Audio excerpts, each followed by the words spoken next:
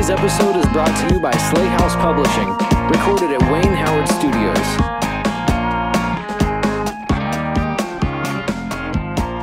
Hey everybody, I'm Jeremy. This is Slay House Publishing presents Lit Bits, and this is our second episode into looking at vampires and specifically Bram Stoker's Dracula. Dracula. With me as always is Trevor and Curtis. Say hello, guys. Hello, guys. Thank you. What's up? Yeah, Trevor just doesn't get the airplane jokes. It's like, Shirley, you must be joking. I'm not joking, and don't call me Shirley. I'm not joking. Last time we talked about vampires just kind of around the world. We talked about vampire myths and where vampires come from. And today we have a look into Bram Stoker's life. And one of the things I think is really interesting, because we talked about this kind of, we alluded to this a little bit in the Karen Huff episode about how people tend to associate the writer and their life in their fictional works. And of all the things that Bram Stoker wrote, the consensus is that the Dracula is probably his most autobiographical book out there. So today we're going to talk a little bit about Bram Stoker and the man who created the novel Dracula. But I think first we were going to mention, because by the time this episode airs, we would have, it's been a few weeks, but at the recording of this episode, we just learned that Anne Rice had passed away. Yeah, very sadly. Very sadly. And she was older than I thought she was. I mean, I think she was, what, about 80? Yeah, I believe she was 80 years old. So I mean, that is sad. It's really, because they were there. She's kind of had a resurgence. Like, I think it's AMC or somebody is doing a new like interview with the vampire series. They're bringing a whole, a whole. They're doing the series whole books, right? Like not just the first novel. But I think the intention was to do because all of those books are in kind of a shared. They're a shared sequence, universe, right? Yeah. So we're actually, what's kind of interesting about this is that we're going to talk about a little about Anne Rice and kind of what she did for the vampire as we talk about in our fourth episode, or later episode, where we're going. That's kind of how we're going to end the series, I think, is kind of how vampires have evolved. Yeah. But I think, as we have this conversation, because we originally started wanting to talk about Bram Stoker because Stoker was to you kind of the person who represented the strongest paradigm shift in all of vampire fiction. And it's really difficult to get away from what Stoker was doing with vampires. As we were talking about Anne Rice's influence over vampires and vampiric fiction, I think there's not been a book since the 1970s that doesn't owe at least something to Anne Rice's vampires. Sure. I think when I say a book, I mean like a vampire fiction or like urban fantasy. And that's something we'll delve into a little more in depth at that later episode. Yeah. I do. I mean, going back to my thesis, I feel like not just vampire fiction, but horror fiction in general. I mean, Stoker's is one of the most important works to give legitimacy to that genre in the realm of literature, I feel like. Mm-hmm. So today we're going to talk a little bit about his life, and we're working off of three sources. And like always with all of our books and everything that we talk about, I'm going to post the sources on our website. But for a brief chronological timeline, we're going to talk about, or we're going to use the University of Missouri's website that adapted from the Norton Critical Dracula edition by Auerbach and Skull. They have a chronological timeline for Stoker's life. We're going to rely on Barbara Bedford's Bram Stoker and the Man Who Is Dracula. Barbara Belford. Belford, what did I say? Bedford? Bedford? Yeah. Well, Wrong. Bedford, Belford. I mean, I don't know. You got bats in your belfry? I have bats in my belfry. I have bats in my Belford. We can cut all this, by the way. This is, and our producer's shaking his head like, no, this is staying in. This is another tangential moment here. Uh-oh. Trevor said tangential. There's that word again. Listen to that mistake, everybody. He said tangential. Just completely taking it out of the context. Who in Context their that right it was- mind would say such a wrong word like that? And finally, we have Paul Murray from The Shadow of Dracula, Life of Bram Stoker. Again, I'll put these sources on our website, so if you want to check them out. What we're giving you today is by no means a complete history of Bram Stoker's life. We're touching on.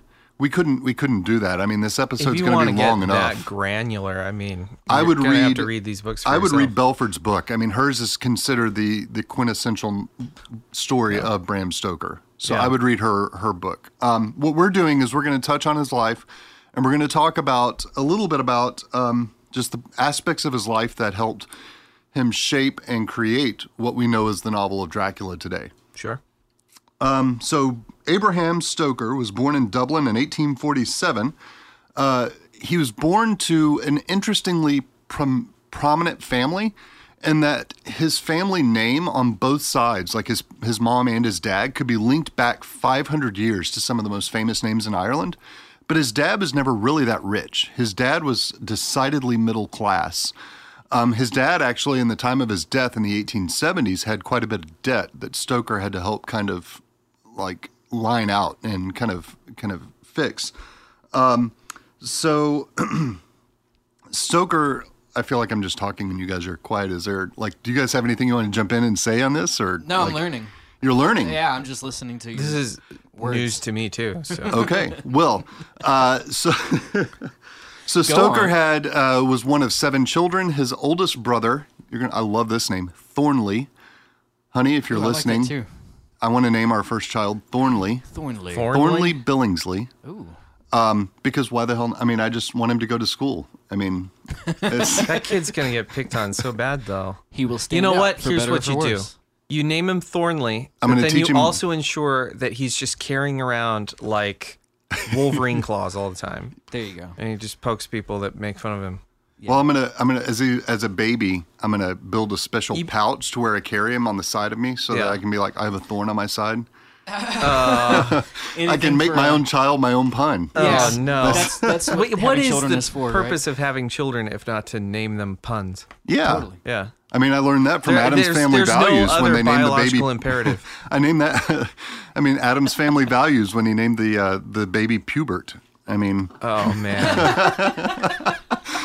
of the bad names for children, it's like Pubert, Renesmee. I still can't get over Twilight's Renesmee. What a stupid name. Renesmee. Renesmee. Okay. It's a Well, Stoker- it's a terrible name.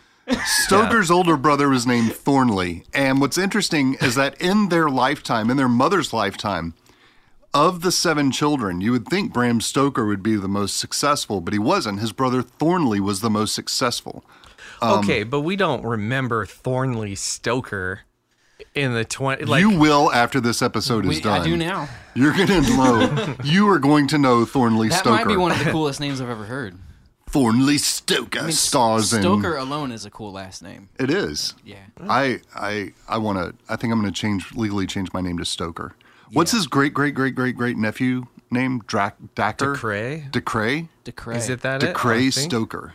He's Yeah. like alive now. He's an author now. How do you spell that? Decray. Dacre. Yeah. Oh. Yeah. Okay. He's a kind of constituted the vampire myth and like wrote a sequel to Dracula and all those. I was thinking Yeah, that's right. D''Cray. Like Yeah. Decray. Like a street in New Orleans or something. Well, I mean, the I reason could be mispronouncing it. the reason I say Thornley was the most successful is he becomes a doctor. He has a really high position in government. He actually becomes knighted by Queen Victoria at one point, but I'll get into that in a little bit. Thornley did? Thornley got Thornley. knighted. We have Sir Thornley. It's not just Thornley Stoker. It's Sir It Thornley just got even Stoker. cooler. Whoa.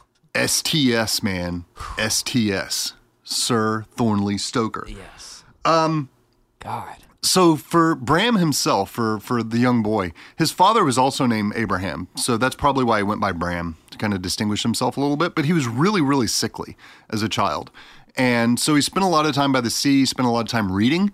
He spent a lot of time learning about like sea myths, and these kinds of things play very heavily into his future fiction. he was they never discuss exactly what he was sick with. They say he was near to the point of death at a few times. But he was just a really frail child, and it took his mother and the nurse they hired to help take care of him. The kids They know what he was sick with? Like, back I then? think they knew what he was sick with, but I don't think they ever revealed what he was sick with. Okay. So I think they kind of hid that, and like Stoker himself would waiting never for talk about it. The illness reveal party that just never coalesced. Yeah. Yeah. What kind of balloon would that be? Like I sounds so puke sad. green. puke green? Boom. You It's typhoid. Yeah. I can't even get through the joke. It just bursts. What cupcakes do you bring to a typhoid reveal like party? Oh my god. You've got the pox, Charlie. See, the sprinkles look like the pox. Oh my god. I hate red velvet cake, Mummy. The 19th century just became way more interesting. The 19th century is cool. And It's cool. They got disease. it's cool. They have disease. It's like if you ever loved like old cool to get Gothic, sick and like if you were ever a goth in high school, you would have loved Victorian England. Like it was totally your jam, man. So what's it's assumed that I forgot where I was going to go with that. Like I totally got lost, and I feel like What this. was it assumed that he had? There were a number. I don't know. There were a number of things. It was something bloodborne, or it was something. Some kind of demon. It wasn't a demon. I think No? they knew that it was not a demon. Okay. All right. I think they were middle class Irish Catholics. I mean, the only demons they had were alcoholism. Alcoholism. We just lost we our just Irish lost, listeners. we just lost the Irish Let's be listeners. real, though. The Irish are going to stick around. They know what it's about. Yeah. They get it. They definitely get it. It could have been a number of. It could have been a number of things. It could have been a heart condition. It could have been something respiratory. It was something serious that left him very, very sick at some point. But it was not something that was debilitating for the rest of his life. And I'm going gonna to get say- into that in a few minutes. Yeah, it's Did it kind of get better? amazing how you said he's a sickly child and he came close to death like several times, right? Right. And then he just gets over it. He gets somehow. better. Well, I mean, yeah, that's the that weird kind thing. of was the way that a lot of 19th century medicine went. I mean, if you consider medicine even into the 20th century, even in Europe, it was not that great, right? Yeah. There were antibiotics, right? No, because I think get that was into I much get later. into that. Actually, in part of the timeline, we see where Stoker. I kind of compare where Stoker was alive, like his life. What kind of big things were going on around that time? So, for instance, the year of his birth, James Malcolm Reimer first serialized his penny dreadful Vamy the Vampire. Am I saying that right, Trevor? I've never heard of it. Vamy the Vampire? Vamy Sure. the Vampire. So That makes sense. And the year that Stoker entered college in Trinity College, Dublin, the American Civil War was going on. Right, So, 1863. In 1863. Yeah. Stoker was 16 years old. He was not a great student. He was like on his entry rank into his class, his freshman class, he was like 41 out of 50. So he was a very mediocre student. Yeah. You're humming that He's like in the bottom 20%. It's just a little too relatable for me. That's why I'm reeling over here. But look at what he aspired to. So, I mean, just because you're in the bottom 20%, you can still aim for the stars. Yeah, that don't matter. We need that NBC, the more you know, that ding, ding, ding, ding. You think You're you, in the- you think you can the only more make you it know. somewhere You just if broke you a read damn copyright. books? I did just break copyright. We're being sued by the Peacock now. Okay. Well, there you go, guys. They're coming after It us. was nice knowing you. Slay House is now out of business. So, all right. NBC needs every cent they can get. I just heard the other day that those two things are not affiliated. Really? The Peacock Network. Really? Oh. Maybe I'm wrong, but I heard somebody say that NBC and Peacock are not. I mean, their streaming service is called Peacock, and it airs all the NBC and NBC Universal stations. So, Yeah, maybe I'm wrong. I thought it was. I don't know. Yeah, I mean, it was kind of their unofficial mascot. Peacock. I need to So- check that out. Stoker, I'm going to give you some perspective here. Stoker was decidedly middle class, but so were the children of lawyers and bankers and businessmen and accountants. His dad was he was like mid-level public service. You know, he's kind of a kind of a grunt of a bureaucracy. But that would also kind of make sense, right? Because if we're talking Yeah. about 19th century Europe, I mean, even through industrialization, you're still going to have the upper class, which is mostly like former nobility, right? Right. Because the middle class only really exists because of like rich tradesmen, right? Or Right. traders, you know, like merchants through previous centuries who kind of built this familial wealth. Right.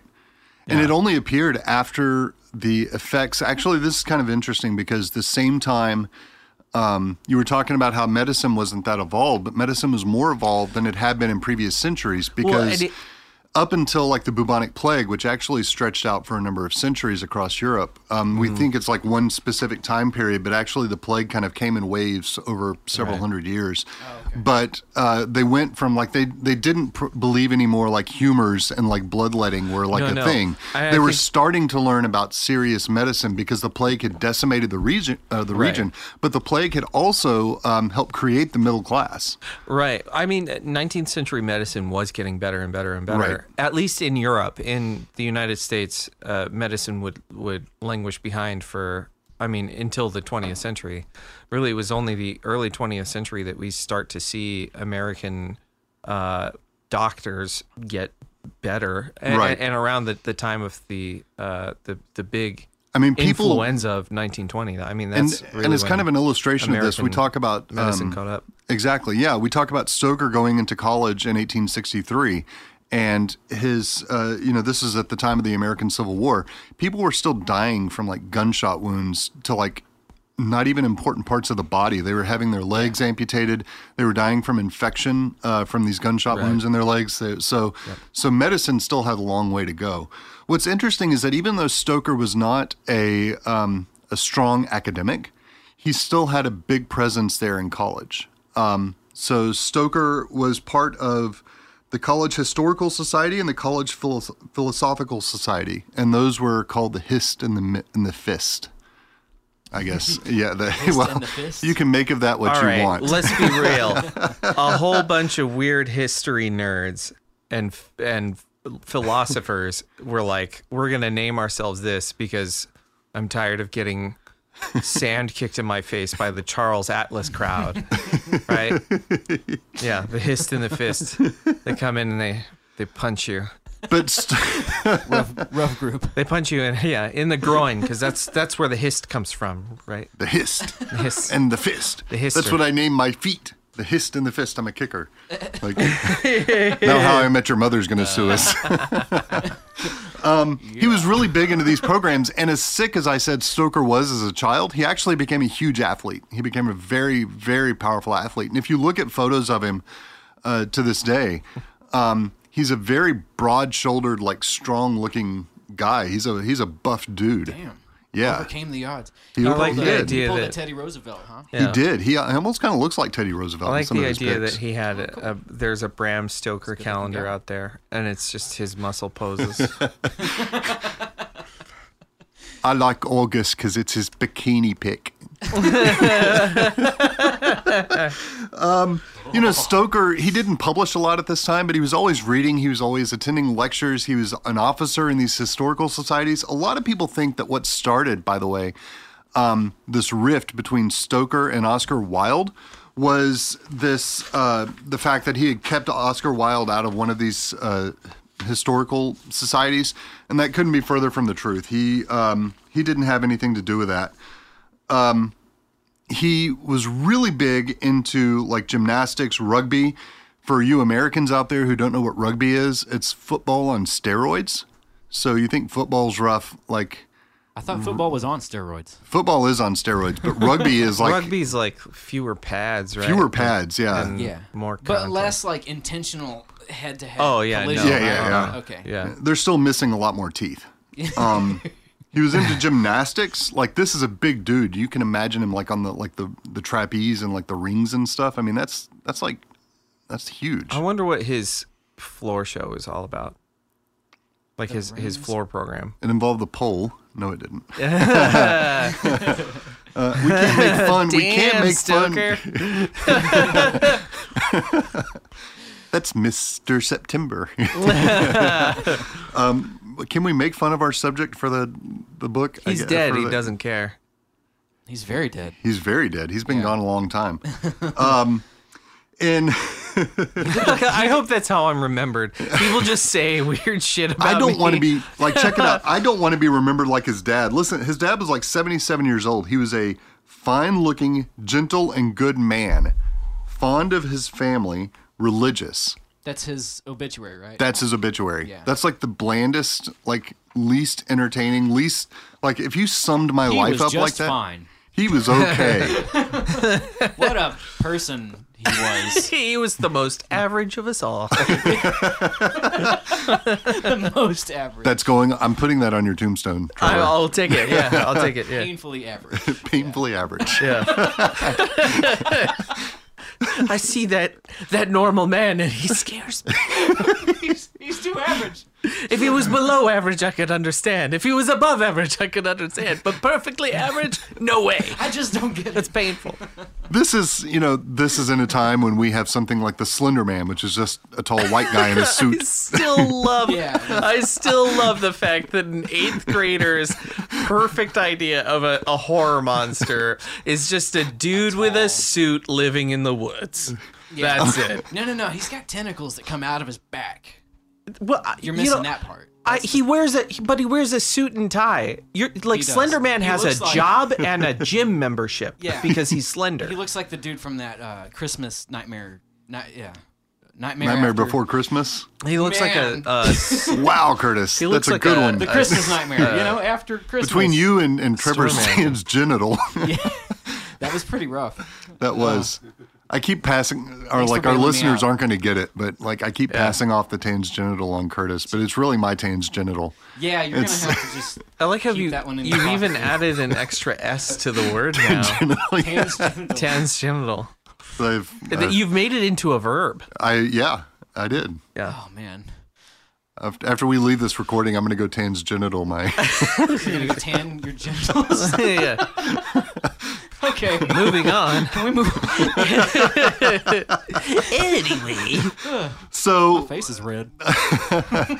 who'd have thought this episode would have done that? This is. I'm. Trevor Got the did so good vibes. with the Star Wars episode. I'm really just trying to live up to that. It's hard to, right? It is. No, we can't say anything like that now. Talking about tangential and then like it's hard and. But we can talk about how this guy did the rings and the trapeze. He did the rings and the trapeze. He did rugby. He won a lot of medals. He was not a good student, though. Most people, it took about 4 or 5 years to graduate. It took him about 6 or 7 years to graduate with his master's. So, With his master's? yeah, he ended up earning an MA out of Trinity In College. 6 or 7 years? Isn't that normal, though? But I don't feel like they had a bachelor's at that program at that time.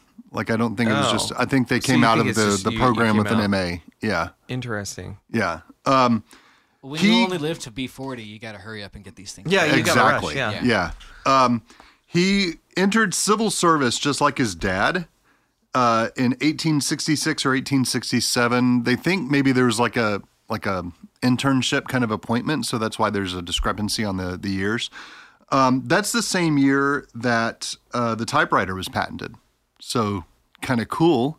We now have typewriters. Kids, for those of you who don't know, typewriters came before computers and before like And they're so laptops much and fun. pads. And I love the idea that a kid doesn't know what a typewriter is. exactly They're right. just hard to come by now. Like I don't Yeah. know the last time I saw a I typewriter. don't know. My wife bought one for my anniversary.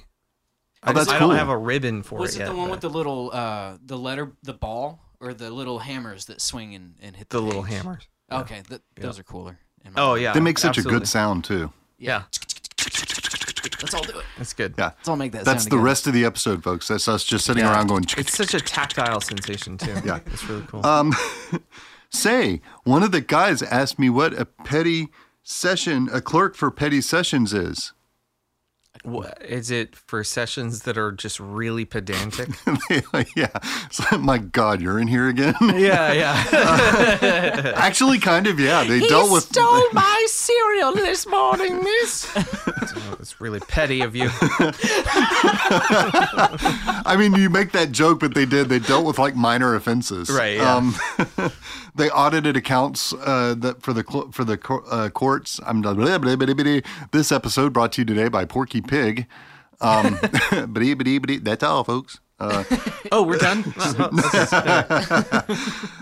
No, but he so he started working in this, and that was the first book he actually published too. It was a manual on how to make streamline the clerk job description and make their jobs even more mechanical and streamlined and more efficient. A worthy read. He's really the man. He is. Yeah. He's a jack of all trades. Yeah. Coming in, we need efficiency here. When he's not can trapezing. replace these by robots. When he's not, he's trapezing. That's not a hobby. That's like a big old commitment. I think I'll take up trapezing for a bit. You're swinging and risking your life. I gotta go every blow day. off some steam, and he's just doing the rings. Yeah. And then he swings down into a rugby court and beats up a bunch of guys. Yes, it's all just And in then he's one big motion, and then he goes home all right. He's Now it's time to write my manual time to on the write. petty clerk's job description. Right. Okay. The year he received his MA from the Trinity College, Charles Dickens died. That's Oh, a sad. man. I'm bringing it all together. Yeah, Poor that's Charles Dickens. and a moment of silence for Charles Dickens. Really unappreciated. We're not having that moment of silence. Our silence is us just making. He's dead. He doesn't care. We get a moment of silence for Charles Dickens. A year later, he A Dickensian assumed. moment of silence. A year later, he assumed the post as drama critic for the Dublin Mail. This would be Stoker getting into theater, and theater plays a huge role in Stoker's life and in his writings as well too, and especially in Dracula. This is the same year that Lewis Carroll published Alice Through the Looking Glass, Charles Darwin published The Descent of Man, and J. Sheridan Le Fanu published Carmilla. And what's interesting about J. Sheridan Le Fanu, because I think Trevor and I have talked about how much Carmilla influenced Stoker, and there's no direct evidence of that. But it's hard not to Well, look at but here's the thing. both Carmilla and Dracula and Yeah. see there's so much similarity there. So here's the deal. Le Fanu was part of Trinity College Dublin, right? He was a part of that. He also lived in a big mansion next door to the Wilde family of Oscar Wilde fame. Stoker and Wilde were contemporaries, and Stoker spent a lot of time with the family. And J. Sheridan Le Fanu's works, not just Carmilla, but all of them, were really well known to that literary group in Trinity College. So even though there's no direct evidence that he influenced it, there's a lot of evidence that he influenced it. For example, I think Carmilla takes place with the vampire lives in Syria or something. It's a female vampire. And Stoker, before he learns of the historical Dracula, his vampire, Count Wampire, I wish I were making that up, but I'm not. It wouldn't be a W, though. It would be It was W. Yeah. Well, But he would still say it with sound a V, right? Vampire. Yeah, vampire. Yeah, okay. Vampire. Yeah. It wouldn't be Wampir. Wampire. This isn't Star Wars with Wampas. So the V, Thank God. The V came in just because that's how people were always saying it. But right? he originally set the right. story. Yeah, he Vampire. originally Yeah. set his Dracula. He originally set what would become Dracula in Syria until he read about and learned about Dracula, the historical figure, and he changed everything. Right. So yeah, there's plenty of evidence to say that he definitely was knowledgeable of Le Fanu and his works and Carmilla. Yeah. So just as he had done with the petty clerk sessions, right? Stoker revolutionized theater reviewing because, in the past, before Stoker comes along, they go see a play, they review it, they put it in the paper, and it doesn't come out for 2 or 3 days later. But Stoker's no, this can be more efficient, just like the petty clerk office. So he revolutionized it to where once he wrote a review, it came out the next day. There comes those petty clerk skills. I'm to the telling you, rescue. man. I mean, he We really should have used him for a lot of our fall movie reviews. we should use him to write the scripts because I think he'd be like, my God, you guys are just not efficient. If you ever work a crummy medial job, just believe that those skills will pop up at just the right moment someday. They will. When it really matters, right? This guy who's bottom 20% of his class, Yeah. and he proved he is incredibly efficient. Boom. Bam. Well, I mean, think about everything that he does in one day. Like, I would have to wake up at 3 a.m. and go to bed at midnight to do all the things that this guy did. Yeah. You know, to do trapezing. Well, they didn't have TV. They didn't rings. have phones. They didn't have radio. I like the idea Right. that he did all of these things in a single day. Yeah. Yeah. This is all one day. I'm doing my trapeze stuff. Trapeze, And rugby, then later on, I'm working at the clerk desk while I'm simultaneously reviewing this play that I just went to revolutionizing see. I'm reviewing stuff. He sounds like a Superman kind of figure. Yeah. This guy's pretty cool. He is pretty cool, and that's just the beginning of it. So in 1876, Stoker's dad died. Stoker's dad was still a big influence on him. I mean, if you remember the name of one of the main characters in Bram Stoker's Dracula, is Abraham Van Helsing. And it wasn't I know Stoker's name was Abraham as well too, but he really saw that character as a father figure. And it comes out that, his father had a big impact on him. As I said earlier, though, he was in this point in time in the mid-70s, he was really kind of taking over his father's estate. He didn't have a lot to leave, like Stoker's mom or the rest of the family. And he had a lot of debt. So Stoker had to settle a lot of that debt and take over the estate, pay off some loans, pay off some bad affairs. Not Some like shady individuals. well, No. I think it just comes from him being just such a middle class character. Like he wasn't like a wealthy individual, and so he's kind of stuck in this. I see it almost as like the payday loans of today. He's leveraged. And all yeah, that. he's leveraged, Yeah. and we've got to pay it off. And collect against like the different insurance policies and all of that. But this dynamic also allowed Stoker's politics to kind of come out because his dad was very much a conservative Irish Catholic, and Stoker became very, very liberal-minded in that day and age. And you'll see that through some of the connections that he made. But one of the biggest connections that he made right as his father was dying was meeting the actor Henry Irving. And a lot of people don't really understand how the two met or what they kind of how their meeting transpired. I know that he reviewed Henry Irving as Hamlet at one point, and Irving learned of the review, and the two of them ended up staying up late in a bar and just talking. And just from talking to Irving and capturing that hypnotic kind of that very powerful presence that Irving had, that helped shape who the vampire would become in Bram Stoker's Dracula. But for most people, there was a lot of mystery into how they met. But a writer from the Leeds Times in July 13 of 1895 had a little insight into this. So this is what he wrote.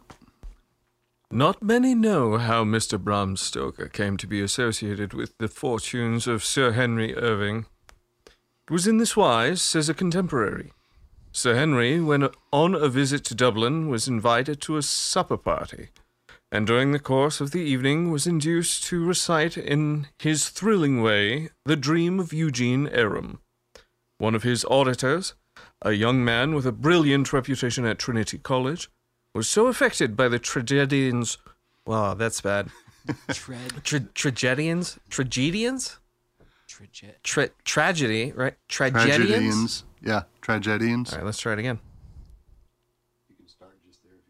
Was so affected by the tragedians. Oh, man, I don't know that word. Tragedians. I right? never want to hear you Was- make fun of my tangential. Yeah, I've never seen this word. Was so affected by the tragedian's delivery that he burst into tears. Henry Irving asked the young man to call on him the next morning, and then and there made him an offer, which he was accepted. Made him an offer, which was accepted to the mutual advantage of both. The young man was Mr. Bram Stoker. Very interesting. Thank you, original reporter from the Leeds Times from the 1890s, for delivering us. My dad was born in Leeds. Your dad was born in Leeds? Yeah, that's where he's from. Oh, that's cool. So that was an authentic accent then. No, but Yeah, let's ask your dad. yeah, let's. Hey, Dad. Did I do okay, Dad? Oh, heavens no. It was bloody dreadful. So as I said earlier, Stoker's of all of Stoker's novels and his short stories, Dracula was probably the most autobiographical. The role that Irving portrayed for Stoker and the relationship they had really affected heavily the vampire himself. What's really interesting about this is that he was also heavily influenced by a professor of English there at Trinity College, Edward Dowden, who introduced him to a radical new voice in poetry. And you want to talk about being liberal. I mean, I know Trevor and I had this discussion, a few days ago about what does liberal really mean in 1890s? Does it mean liberal as in today? And we thought maybe not. But then when you look at the fact that he met Walt Whitman, I think Walt Whitman would be considered liberal even by today's standards. Yeah, I think that's pretty fair. I mean, Whitman was definitely a flavor. Yeah. And they do eventually meet. I mean, Stoker at this point is just kind of learning about Walt Whitman and kind of realizing or studying some of his poetry, like Leaves of Grass and all of that. But and if you've ever seen like Dead Poets Society, like the "Oh Captain, My Captain," that's all Walt Whitman. I mean, we just saw a movie, 9 Days. 9 Days. That concludes with a monologue from Walt Whitman's poetry. Yeah, from Leaves of Grass itself. Yeah, exactly. So Stoker was really, really, and especially as he's the son rallying against a conservative Catholic, he's really kind of, involving himself in this kind of politics and this kind of understanding. And it really becomes a case of hero worship, right, for Stoker. And he was also, at the time, to show this kind of influence on him and this kind of liberal kind of belief system, he's working in the theater. He's met Henry Irving. He's kind of introduced himself or kind of understanding now Walt Whitman. He's also he's also really, really close to the Oscar Wilde's family, like his parents and his siblings. Well, Oscar Wilde is about 7 years younger than Stoker at this point. And in fact, Oscar Wilde... Would you say that he was 7 years younger at other points? I would. No, just that point. Well, it depends. It depends. Actually, doesn't it depend? Like if his birthday is before Stoker's, then there's a point in every year where he's like only 6 years younger. Sure. You want a technicality, dude. Technicality. Yeah. I did. But at that point, it was 7 years. At that point, it was 7 years. A worthy tangent. I'm really interested in. This is really wild to me. Like, if you know anything about Oscar Wilde wrote The Importance of Being Earnest. He wrote The Picture of Dorian Gray. Oscar Wilde, his own sexuality is going to come to play in this story itself in a little bit, but it starts initially. Showed his wild side, huh? He showed his, he's going to walk on the wild side. Wild thing. With an E. Well, Stoker went to spend Christmas one year with Wilde's family, and also there was this beautiful, beautiful young lady named Florence Balcombe. And whereas Stoker was athletic and strong and big and broad-shouldered, Oscar Wilde was a little more dainty. He liked to really dress nice. He was really kind of into fashion and clothing. Sounds very Oscar He was Wilde-ish. fly. It does sound very Oscar Wilde-ish, doesn't it? Well, Oscar Wilde really took a fancy to this girl, Florence. Balcombe, and they start dating, and they dated for like 2 years. And you know why they stopped dating? She told Wilde that she was marrying Bram Stoker. Oh. So they date for 2 years, and she ends it by telling him she's marrying this other guy. Talk about that was about friends. a stake to the heart. Oh. Oh, that's where the metaphor came from. This is all coming together. Well, I mean, technically, the metaphor came from like them actually staking people in the heart because they thought they were vampires. Oh, so what you're saying is that They it's would not a bury him at metaphor at all. crossroads. But yeah, this is a good tie-in to that. It worked. He's dead. Oh, man. I'm sure Oscar Wilde wanted to stake Bram Stoker through the heart. Yeah, that is brutal. So not I have to break up with you because I like this other guy. No. She's like, I'm marrying this other guy. And he's like, which other guy? The guy that was staying at your house when we met 2 years ago. He was staying with your family. Like, to a certain extent, that kind of makes a little bit of sense because, like, there is kind of a courting ritual, but at this point in time, it was much more like, hey, you want to get married? And sure, yeah, We're only going to live it's to like, 40. We need to Yeah, Make these decisions now. Yeah. No, that's kind of it. And if you wanted any kind of mobility, it's like you just married the first guy who like asked you. Right? I mean, technically, this is the second guy that comes along. She's like, stability? Yeah. Let's go. But he may have been the first one to ask. He might have been the right? first one to ask. Yeah. And yeah. Oscar Wilde is just, like, damn it, prancing around the question. Too much finesse on Oscar's part. Just I think if we get to the knew, point. like if the audience knows about Oscar Wilde, what we know about Oscar Wilde, prancing around the question might be pretty accurate. Yeah. Like There was like a dandy. he was Sounds very like much a dandy. He sounds like a Yeah. dandy. He was very much a dandy. yeah. But Stoker's not without without rumor and kind of question and as far as his sexuality too. Florence was very, very beautiful, but the rumor is she was also very, very frigid. And that is either due to Stoker's possible latent homosexuality or bisexuality. Oscar Wilde was he was a lot more public with it. Like the picture of Dorian Gray really dives into that kind of sexual discourse, whereas Stoker is a little bit more covered up, I guess, or kind of closeted, I suppose. Wouldn't you say? I would say closeted. I would say closeted. In any case, they only ever have one child, and that's amazing. I mean, this is amazing because she was supposed to be this great beauty. I mean, she came between these two guys, and she, they only had this one child, and they blamed it on, like, it's almost like the biographers want to blame it on her frigidity, but they don't. They want to like blame her for everything that happens with like this relationship, but that's really not fair. I don't think we have the full story. It comes back to the question of like who wrote this history, right? If so much even of in Belford's, like Barbara Belford, I mean, you would think she would Right. have a feminine kind of take on this, but it really doesn't. Well, It's I mean, almost like, how- Stoker's done this, but it's because she was frigid. It's like, what if it's the other way around? for the most part, I mean, I think a lot of what they're assuming about Stoker's life usually comes from something like a primary source, like his journals or maybe his letters or something like that, right? Studying that information. But you kind of have to understand, like, that comes from Stoker's viewpoint, right? Not necessarily his wife's viewpoint, and maybe studying his wife's correspondence or studying his wife's journals, which we may not even have because who keeps that sort of thing, Yeah. right? That might shed a greater light on the issue. It could be maybe she was just not interested in a physical relationship, and that quote unquote frigidity is legitimate, but maybe it's not, right? Maybe there's something. Well, else there's going also on. this rumor that she just didn't want to. She had like this great body, and she was like, I don't want to ruin it by having kids. And That's fair. I mean, You know, that's if I had a great bod, I wouldn't want to ruin it by making my wife have kids. Oh my god. that's disturbing on a lot of levels. No, that was the joke. So anyway, Stoker then starts building this professional relationship with Henry Irving. So they've met at this point. He marries Florence. Stoker does. He starts building this professional relationship, and he does so by editing this play by Irving called it's all right. This is Dutch, so I'm going to butcher this.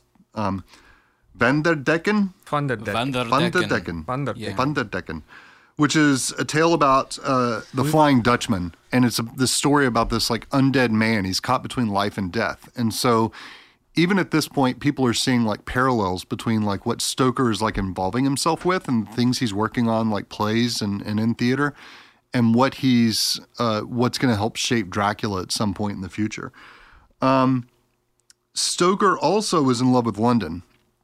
Like fellow Irishman George Bernard Shaw, Irish writers saw, and Stoker saw, that the big thing to do to be a real literary talent was to move to London. Like they couldn't just stay in Ireland. But of course. They had to move to London. You go where the people are. Yeah, it'd be like Yeah. us today. Like if if I really cared about my writing, I would move to New York. And I guess Yeah, I mean, there's a lot of that, right? Yeah. If you want to make it in the film industry, you go to LA. you go to LA. Yeah. So this is kind of the same idea back then. right. So he picked up his wife and he moved. I mean, not literally, or maybe he did literally. I don't know. But He's certainly threw buff over his enough shoulder to and- pick he was her up. buff enough. Yeah, he Yeah.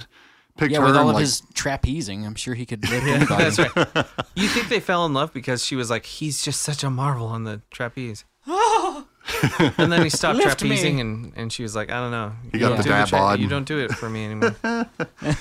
So he more picked her up trapezing. and they moved to London, and he started, and this, I feel like this could have had like a huge impact on their relationship as well too. But he started like letting his siblings stay with them. Like a couple of his brothers would come, like a couple of them were even like, there were several of his siblings that got into the medical field. Like Thornley was a doctor and a surgeon, but also so were a couple of his other siblings. And they would come and like live with Stoker and his wife in their flat in London. And it's like, I'm sure that didn't probably help any kind of marriage issues that they were already suffering from. I can't probably imagine not. how it would. Yeah. But around this time, Just bring the in-laws around. That's always great for a A relationship. good old dose of yeah. Yeah. in 1878, around this time too, Henry Irving took over the Lyceum Theatre in London, and he made Stoker his right-hand man. And what's cool about this is Henry Irving ran the Lyceum for 20 years, and Stoker worked for Henry Irving for like 25 years. I agree, puppy. That is such an amazing. He's not going to get picked up by the mics, but his little grunts are hilarious. His little grunts are hilarious right when I said that. I'm like, Stoker had a relationship with this guy, a professional relationship for 2.5 decades with this guy, and the dog goes, yeah. So a little bit about the Lyceum Theatre. It was been an active theater since 1780s. It was rebuilt on a larger scale after a fire in 1830. Under Irving, it had a seating capacity of 2,000 and employed between 450 and 600 people. It's pretty baller. Wow. That is amazing. It was For a theater. for a That's pretty theater, that baller. is huge. And it was successful. It was successful the entire time that Irving ran it. But Irving ran it with a fist of iron. I mean, he was just really hard-nosed on his people. Fists of iron. Fists of Iron. Brought to you by Bram Stoker. He probably hired Bram Stoker because he was in the Hist and the Fist, so he was knew. yeah, It was all. Yeah, he it knew. was. It was all in the stars. I need an iron fist. Well, that was what they called me in college. Yeah. Iron Fist. See, Stoker. Toothless Joe, the guy that I used to play rugby against. That's not just a clever nickname. He really has no teeth. So Stoker was his right-hand man in all of this, and Stoker like carried out his policies and his rules and everything. He carried them out regularly and enthusiastically. Like as hard as Henry Irving wanted to be on these characters, Stoker really supported that. For instance, in 1882, there was this already distinguished actor named Sir Frank Benson, and he was playing his first role with the Lyceum. And he was told he had to wear makeup for this role. But he thought, professional actor as he was, that wearing this makeup would kind of obscure his performance and the audience wouldn't necessarily get it. So he elected to have the makeup not put on.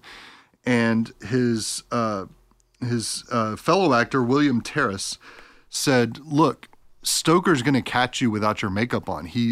They explicitly said they want you to wear makeup and you're not going to wear it. You're going to get in big trouble. You're And going to guy's get the like, iron fist. You're going to get the iron fist. Yeah. And Stoker's just waiting there. and Benson's like, pish posh, I don't care. I'll do what I want. Pish posh. Yeah. And- That's spot on impression, by the way. That will I thank you. That's exactly what he I said. did a lot of YouTube videos watching Benson to get that accent down. And yeah, Stoker jumped his shit. Like after they were done performing, like Stoker like screamed at him and yelled at him and jumped his shit. And Who do Stoker, you think you are? who do you think you will? Oh wait, no, You that's come in bad. here and make this about you? There are 600 It's people about working me, here. damn it! Right, yeah. I am the Iron Fist. You don't wear makeup, I'll show you makeup. Told him he's going to be giving him a lesson in makeup. Stoker also had a major sway into kind of the plays they put on. Irving was very, very much into producing like Shakespearean plays, which were very popular at the time. But what would ultimately be Irving's downfall is the fact that he wouldn't want to modernize any of his plays. Like he was sticking with Shakespeare when there were other people moving into like newer productions and newer production values. And that would eventually be the downfall of Irving. In 1879, he had the birth of his son, and the Irish, or at least the Stoker family, loved the name Noel, or loved the name Thornley. Yeah. Noel. So Is it Noel or Noel? It's Noel. It's his son, so I'm assuming Noel. But it's spelled like Noel. Or it could be Noel. Splitting I hairs, guess really. it could be Noel. I think you Noel. could say both. I mean, either way. Maybe it's just because we're just past the holiday season now, and it's You still have Noel on the first brain? Noel, yeah. Should we tell Kate you have Noel on the brain? Or is my bad? I mean, Who? she may not take it so positively if she knew, Hey, Kate. especially since Love you lots. especially since it wasn't the first Noel. Yeah, No. So what? So his name was Noel Thornley. Noel Thornley Thornley Stoker. Okay. All right. I didn't know about the Noel part. Yeah, he got beat up a lot too, I think. And this was also the first Poor guy. he was a Thornley in his dad's side. Oh, Jeremy. again the same joke. I know. we can edit Did we that, tell right? it at the beginning of the episode, or did we I don't cut know it? if we at the- have. It's a real Schrodinger's joke right We're gonna now. have to cut down on these edit points, dude. So, yeah, it's either there or not. Only you, the listener, know. Yeah, yeah. It's both funny and not.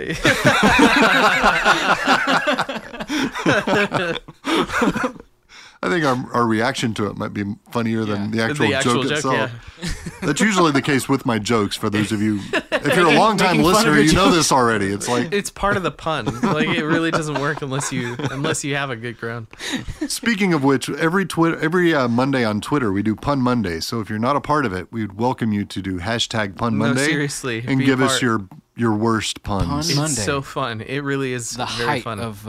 I know literature. there are a lot of you out on Twitter who love being in like the writer community or whatever. Just use #Pun Monday. Give us a bad pun. Yep. We love it. #Pun Monday. Yeah, make it a thing. So in 1883, Stoker and Irving organized the first North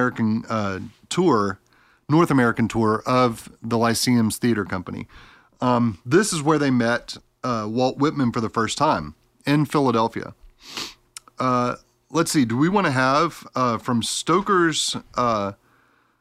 The personal experiences Yeah, of yeah, yeah. Henry Irving. So Stoker wrote the biography for Henry Irving. It's called The Personal Experiences of Henry Irving. And in this, he wrote about meeting Walt Whitman. And do we want to have somebody? Want to have a? Curtis, why don't you give it a go? Walt Whitman. Yeah. Commercial break 2. Is that what? No, this no, is? no. We're We're right before. We're talking at this. I'm this sorry, I quote. stopped reading. What's the point of a script if you don't read it? I got lost. That's right. Our host's eyes are glazing over. I'll go. I've got the page. All right. I found him all that I had ever dreamed of, or wished for in him. Large-minded, broad-viewed, tolerant to the last degree, incarnate sympathy, understanding him with an insight that seemed more than human. A man amongst men. And if you had any doubt about Stoker's sexuality, hopefully that cleared it up. I don't know. I'm a little more confused than ever. He was. Yeah. What a man he was. I used to He put was on... such a strapping man with big, broad shoulders, a handsome, wonderfully large tongue. I like Ticklish mustache. I like as he's describing this guy, there's still somebody in the audience who's like, I don't get it. I'm really not sure. I don't know.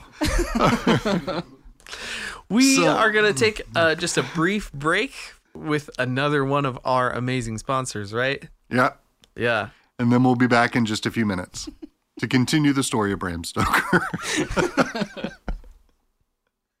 This holiday season, show your family how much you appreciate them and give them Transylvania Steaks. When you give Transylvania Steaks, you give a unique experience they'll cherish always. For a limited time, send the perfect holiday gift at a very special price. Every Transylvania steak is aged in a kiln 21 days after carving to deliver the strongest wood fiber capable of penetrating the toughest vampire hearts. Every month, your loved one will receive a new steak in the mail, from ash to oak to maple to dogwood. Custom hewn to fit all range of sizes, making Transylvania steaks perfect whether you're 9 or 90, male or female, an experienced vampire hunter, or a novice looking for a weekend activity. Fun for the whole family. Transylvania Steaks. Get yours today.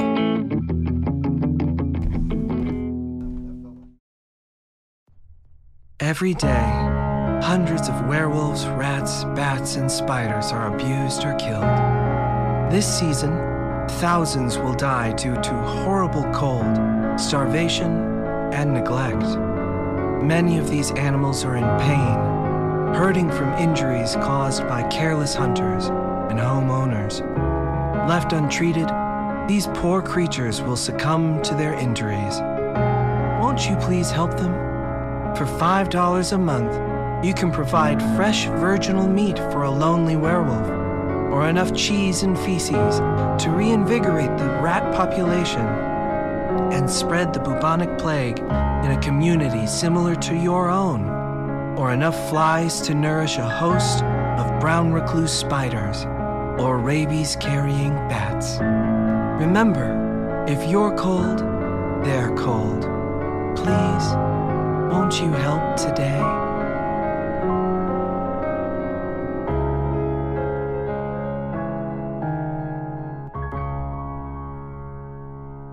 So I'm going to set the stage for you guys. Do it. It's 1888. This is inappropriate. What is that? This is. What did you say? Are we in Bad British Colorado? accent. Let me set the stage. It's 1888. It's 1898. Australia. Oh, there it is. It's supposed to Like, be you from Iowa? Take us it's to supposed to be a British accent. That Can you sucks. take us to Jamaica? 1888. All right, I'll drop the accents then. It's 1888 in London. The Lyceum is putting on Macbeth, which has its own kind of weird occult kind of symbolism throughout the play. Yeah, we have the definitely, weird yeah. witches. We have, the huge power struggle between Macbeth and King Duncan. You can't. You don't even say that it is Macbeth if you're performing Macbeth because you'll get like struck by stage lights and stuff. I wore Right. in high school. I had a shirt that I found at Gadzooks. I just dated myself, and it had it said, Before I met my It wife, I had- dated myself all the time. yeah. It had a medieval looking crest on it, kind of random, but it said Macbeth on it, and I went into the theater at my high school, and the theater teacher actually yelled at me Yeah. for having that Because there's on. a huge, like, Trevor, and do I you know didn't get the... it, so I thought yeah. she was just crazy. Well, she was, but Yeah, they usually are. Yeah, it's a very superstitious thing. Yeah. yeah. Yeah. Like, if you mention or like show, like, say Macbeth or anything in the theater, like, tragedy is gonna happen. Right. She's like, "Are you wearing a Macbeth shirt in my theater?" I think is how she reacted. This podcast doesn't count as like a stage, right? Like we're Oh, not. God, I hope not. We're not just saying it so many times that like Candyman or something. He's going to show up and Macbeth is gonna appear and kill us. yeah. no, yeah. I'm not remotely superstitious, so Okay. on my end, you're good. You can say Macbeth all you want. Awesome. Very Yeah. okay. Great. All right, I just awesome. need to make sure. Yeah, no. Because if the trees start moving, we're gonna have a problem. They might move a little. I hope that doesn't distract you. Well, do you know what? Do you know what 1888 London is most famous for? No. Trevor, to you, No. Jack the Ripper. Oh yeah. Oh. Now I do. Jack the Ripper was That was their big terrorizing the export at the South time, End. right? Yes, in London at this time as they were putting on Macbeth. And there was also the founding of something that I'm going to talk about in just a minute called the Hermetic Order of the Golden Dawn. So this is the occult. It's so much cooler the than year of Order the of occult. Order of the Phoenix. It is, isn't it? Yeah, it's so much cooler. Oh man, yeah. They had Hermetic nothing. Order of the Golden Dawn. The Hermetic Order of the Golden Dawn. This That is sounds the like the kind the of- year of the occult in Stoker's life. Sounds like the kind of cult I would join. Yeah. Oh, wait till I get to it. I'm going to get to it here in just a second. Now, there's been a lot of debate on how influential the murders were on Stoker in writing his fiction, and especially in writing Dracula. There's not a lot of clarity, but again, it's one of those like Carmilla kind of things where it and I mean, surely had to have It's such a impacted It's him. weird because I'm again it's hard to contextualize from the moment, right? What it may have been like because we put so much emphasis on it going back, like looking back in retrospect. The Jack the Ripper murders were kind of sensational. I feel like the historic record reflects that it was sensational enough that Oh, yeah. it's probably likely that this is on everybody's mind, right? I like, depending on which historian you talk to, the Jack the Ripper murders like were what ushered in, right, the age of media in the 20th century, because it was Really the helped us sensationalization of what was going on. Thanks, Jack. You know, Thank really, you, Jack. really kind of transformed public consciousness about these sorts of things. His work was not pretty, but it served its role. One of the loudest voices serving accolades to Stoker after Dracula was published was Sir Melville Macnaghten of Scotland Yard, who actually worked the Jack the Ripper murders. And he was fascinated with Stoker's detail about blood and how like the murders in the book were being carried out, Right. because it brought him back to that case and like having witnessed firsthand Jack the Ripper's kind of violence and what he did to his victims. That's pretty brutal. Yeah. Yeah. That's pretty So, messed I up. mean, I guess that's cool that a horror writer gets that kind of accolades. I mean, Yeah. I don't feel like there's anything in the history books that he was like, hey, Stoker, where were you? Like when this shit was going on. But, but that I was trapezing. So. I have a very busy day. yeah. I was writing volume Those 2 gymnasts- of the gymnastics Petticoat don't do Junction. Oh, But yeah, so there's it's a pretty good consensus that the Ripper murders like influenced him. Like he was pretty well. I mean, everyone was aware. I think of they even were talking about it in the Americas. Like people knew like the Ripper murders were going on. In fact, they were talking about it in the Americas because a couple of years later, when Lizzie Borden had that famous case, like people tried to say Jack the Ripper had come to America and that was him like doing the killings there as well too. So this is like a worldwide, like you were right about that, Trevor. This is a worldwide like media attention grabbing kind of story. The media especially like really latched on. And it hasn't let up in like 150 years, 140 years, something Yeah, like that. seriously. We're still Like fascinated we're by still it. talking Yeah. about it. Like it's really interesting. But the Hermetic Order of the Golden Dawn, this was the third part of the trifecta of the occult that kind of affected Stoker and Irving during this year. Now, we've all heard, at least in movies or watching these books, about like the occult secret societies. We've talked about like, you know, this kind of hidden message throughout the world, like this hidden knowledge that can only be released to certain people.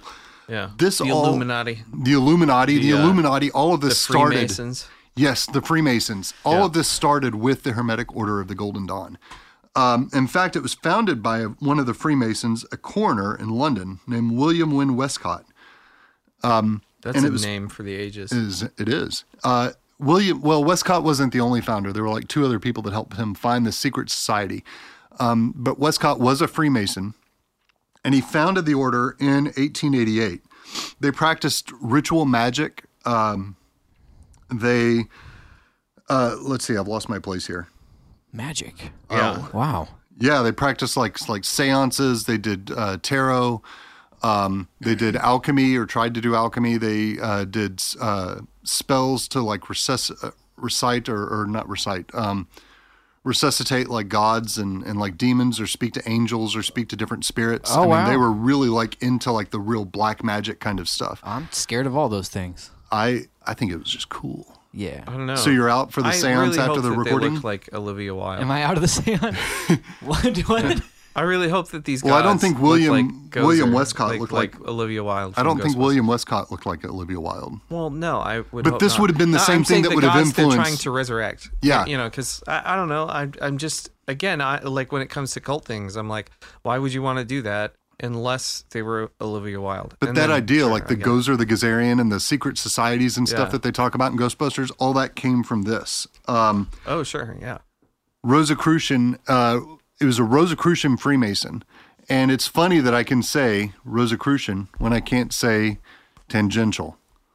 Hey, I just said tangential. You did it. You're I did. learning. And I kept the S off, and I didn't sexualize the word. So, hey, I'm growing as a human being. One of these everybody. days we'll move on from that. Evolution of Jeremy So- Billingsley. My co-host just asked me what Rosicrucian meant. Thank you, guys. I'll define it for you. Oh, Okay, do Tell it like us. do it. Okay, do this reading. Yeah. Like you're a second grader at a spelling bee. Rosicrucian. no. I take it back. That'll take too long. It will. All right. So basically, what the thing behind Rosicrucian and kind of this belief system for the Hermetic Order of the Golden Dawn, what they believe is that there was a secret knowledge passed down from the gods to different societies, to different like priests and different people who were deserving of this knowledge. And so they believe all of this was hidden into different grimoires, different texts throughout history. And so they don't think this information is viable for everybody, but they do believe that this is kind of like a knowledge that they need to carry on and press on. And it was very occult, very secret, ritual magic with the like magic spelled like, I'm not talking like pull a rabbit out of the hat. I'm talking like MAGICK magic, like the scary, casting spells and doing all this stuff. This is what they believed in. And this wasn't just a bunch. I mean, you might think it's a bunch of crackpots. No, I'm looking at the guest list here of this Hermetic Order of the Golden Dawn, and there's some names in here. Like Stoker was believed to be a part of this, but he wasn't the only one. Like, do you want to tell us some of the names that you're seeing? Aleister Crowley. Aleister Crowley. He wrote he wrote a bunch of weirdo pseudo religious texts. I forgot what it was called. Like the Necronomicon, allegedly. Thelema was his religion. He was kicked out of the Hermetic Order of the Golden Dawn for being too wild, too weird, and he founded Thelema. I mean, Crowley is the name that's given to virtually any demon, associated except with we're mispronouncing it. Like that's how Crowley, Black Sabbath pronounced Crowley? it. Was it Crowley? Crowley. Yeah. Arthur Machen, who another like very influential dark fantasy / horror fiction writer. Mm-hmm. He would just be like, I don't know, just a writer. I don't know that genre exists in the same way in the 19th century. I don't think it did. Yeah, I think they. Yeah, but definitely, fluid. What would today be like a dark fantasy or a horror writer? Algernon Blackwood, same thing. Sir Arthur Conan Doyle, that's the Sherlock Holmes guy. William fucking Butler Yeats. Yeah, William Butler Yeats. Is that the full title? William fucking Butler Yates. Where do you put the fucking in his name? Fucking William Butler Yates? If William you're mad fucking at him, that's what you Butler say. Yates? Only if you're William his wife. Butler fucking Yates? Yeah. It depends You only on... put fucking first if it's his wife. Fucking William Butler Yeats. Oh, okay. Oh, like it's a verb. Yeah. Yeah. Authors, medical professionals, actors, poets, stockbrokers, scientists, political activists, college professors, musicians, bankers, filmmakers, playwrights, theologians. School board members. School board members. Your postal carrier. The guy who cuts meat at the grocery store. Yeah. I mean, old Tony Jack down the on Ripper. the corner. The Parent-Teacher Association. Yeah. Everyone. Your My youth lunch pastor lady. at the Your youth pastor. Graham. Everybody was in the Hermetic Order of the Golden Dawn. So Stoker was accused or suspected of being involved in this as well. But what they're sure of one thing: either he was involved in the Hermetic Order, and so he knew about these things directly, and he spoke about them in his novels and in Dracula, or he at least had friends who were involved in it. Now, you guys remember me talking about Oscar Wilde, right? Mm-hmm. Well, Oscar Wilde eventually got over Stoker stealing his woman and got married to a woman named Constance Lloyd Wilde, right? And they had a couple of kids together as well, too. But Constance Lloyd Wilde was also a member of the Hermetic Order of the Golden Dawn. When she got kind of tired or kind of like I feel like when I read about this, she was almost like trying to find something to fill her life because Oscar Wilde was going around filling his life with like guys and whatever else he could find. Like she was trying to find a purpose, right? So I feel like the purpose, like she filled it first with the Hermetic Order of the Golden Dawn, but when she got tired of that, she left for a little bit and joined Madame Blavatsky's troupe. So Madame Blavatsky, if you want to talk about like as influential as the Hermetic Order of the Golden Dawn is on what we see as like this occult practices and magic and stuff, Madame Blavatsky was just as an inspirational kind of figure. She's the one that bought things like the Kabbalah. Did I mispronounce that? Is it Kabbalah? The Kabbalah. Yeah. Mm-hmm. Eastern religions, esoterica, and folded them into the spirituality of the Victorian age. And really kind of helped us formulate what the word occult means in like today's language. So Constance was jumping from like Madame Blavatsky to the Hermetic Order of the Golden Dawn. And she was informing Stoker, they believe, at least some of these guys were informing Stoker about some of these practices if he wasn't involved in them personally. Yeah. And that spills over into Dracula, and it's very, very heavy into the occult. Esoterica? Esoterica. I've never heard of that. Now, is that something that a lot of people could understand or just a closed group? No, I mean, unless you're really. Oh, I get it. It's a joke. It's a joke. I fell for it. It's a joke. I fell for it too. Sorry. I knew that was going to be too nerdy and, It was, it was and great. esoteric. I'm really bad at reading like when someone's being earnest and like someone's just joking at me. Yeah, I I'm really tend bad to at give that. like super hard winks at people when I'm yeah. joking. Yeah. But you make a good point because this was a very closed group. It was like the Freemason groups of today, or like the Right. what is it, the Elk Lodge, or some of these groups that you have to join. The thing that was really modern about the Hermetic Order is that it did include women and men on the same level. It wasn't just a group of like a bunch of guys hanging Wasn't a out. boys' club? It wasn't a boys' club. Right. Definitely not a boys' club. But it was very, very closed door. Like they didn't want any of their stuff getting out to anybody. So in 1890, well, what's important too about the reason I also mentioned Madame Blavatsky is that later her beliefs in like in some of this Aryan belief system would later like influence the Nazis. And if those of you out there who aren't clear about this, the Nazis were very, very heavy into the occult, and they were very influenced by the occult. I didn't know that. No. They were, Hitler collected a whole bunch of like relics and stuff like that. That stuff from Indiana was looking Jones for. about him looking for occult that's a relics. basis in reality. Yeah, that I was mean, real. with the events of Indiana Jones, of Were course, they it's trying totally to fictional. control the outcome of the war with They were, with yeah. spells? Oh, well, absolutely. I don't.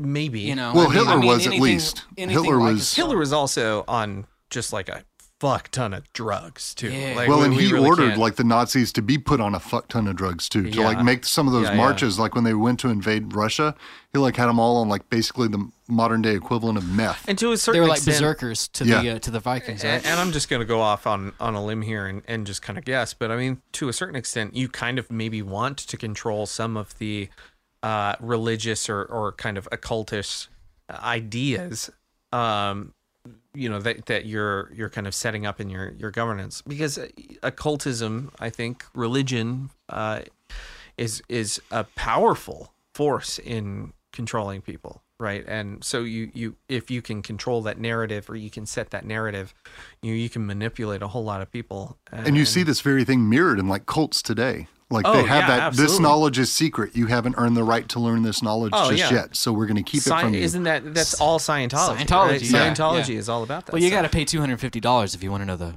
secret. right. Yeah. You So- can't get to Tom Cruise level without a couple million bucks. Imagine what that guy knows. Sometimes I do wish we were on video because I think the face I made was better than just that. So around 1890, face. Stoker publishes his first novel. Now, he's already published that manual, but he's published his first novel called The Snake's Pass. He also begins research on... He also begins... We're not I've going lost there, Curtis. right? Curtis is gone. He's just rolling on the floor. My He's, eyes are in the back of my head. he's also begun research on the novel The Undead, which would later become Dracula. Now, this is 1890, so it's about 6 or 7 years before the novel actually reaches publication. He doesn't do this level of research with all of his books.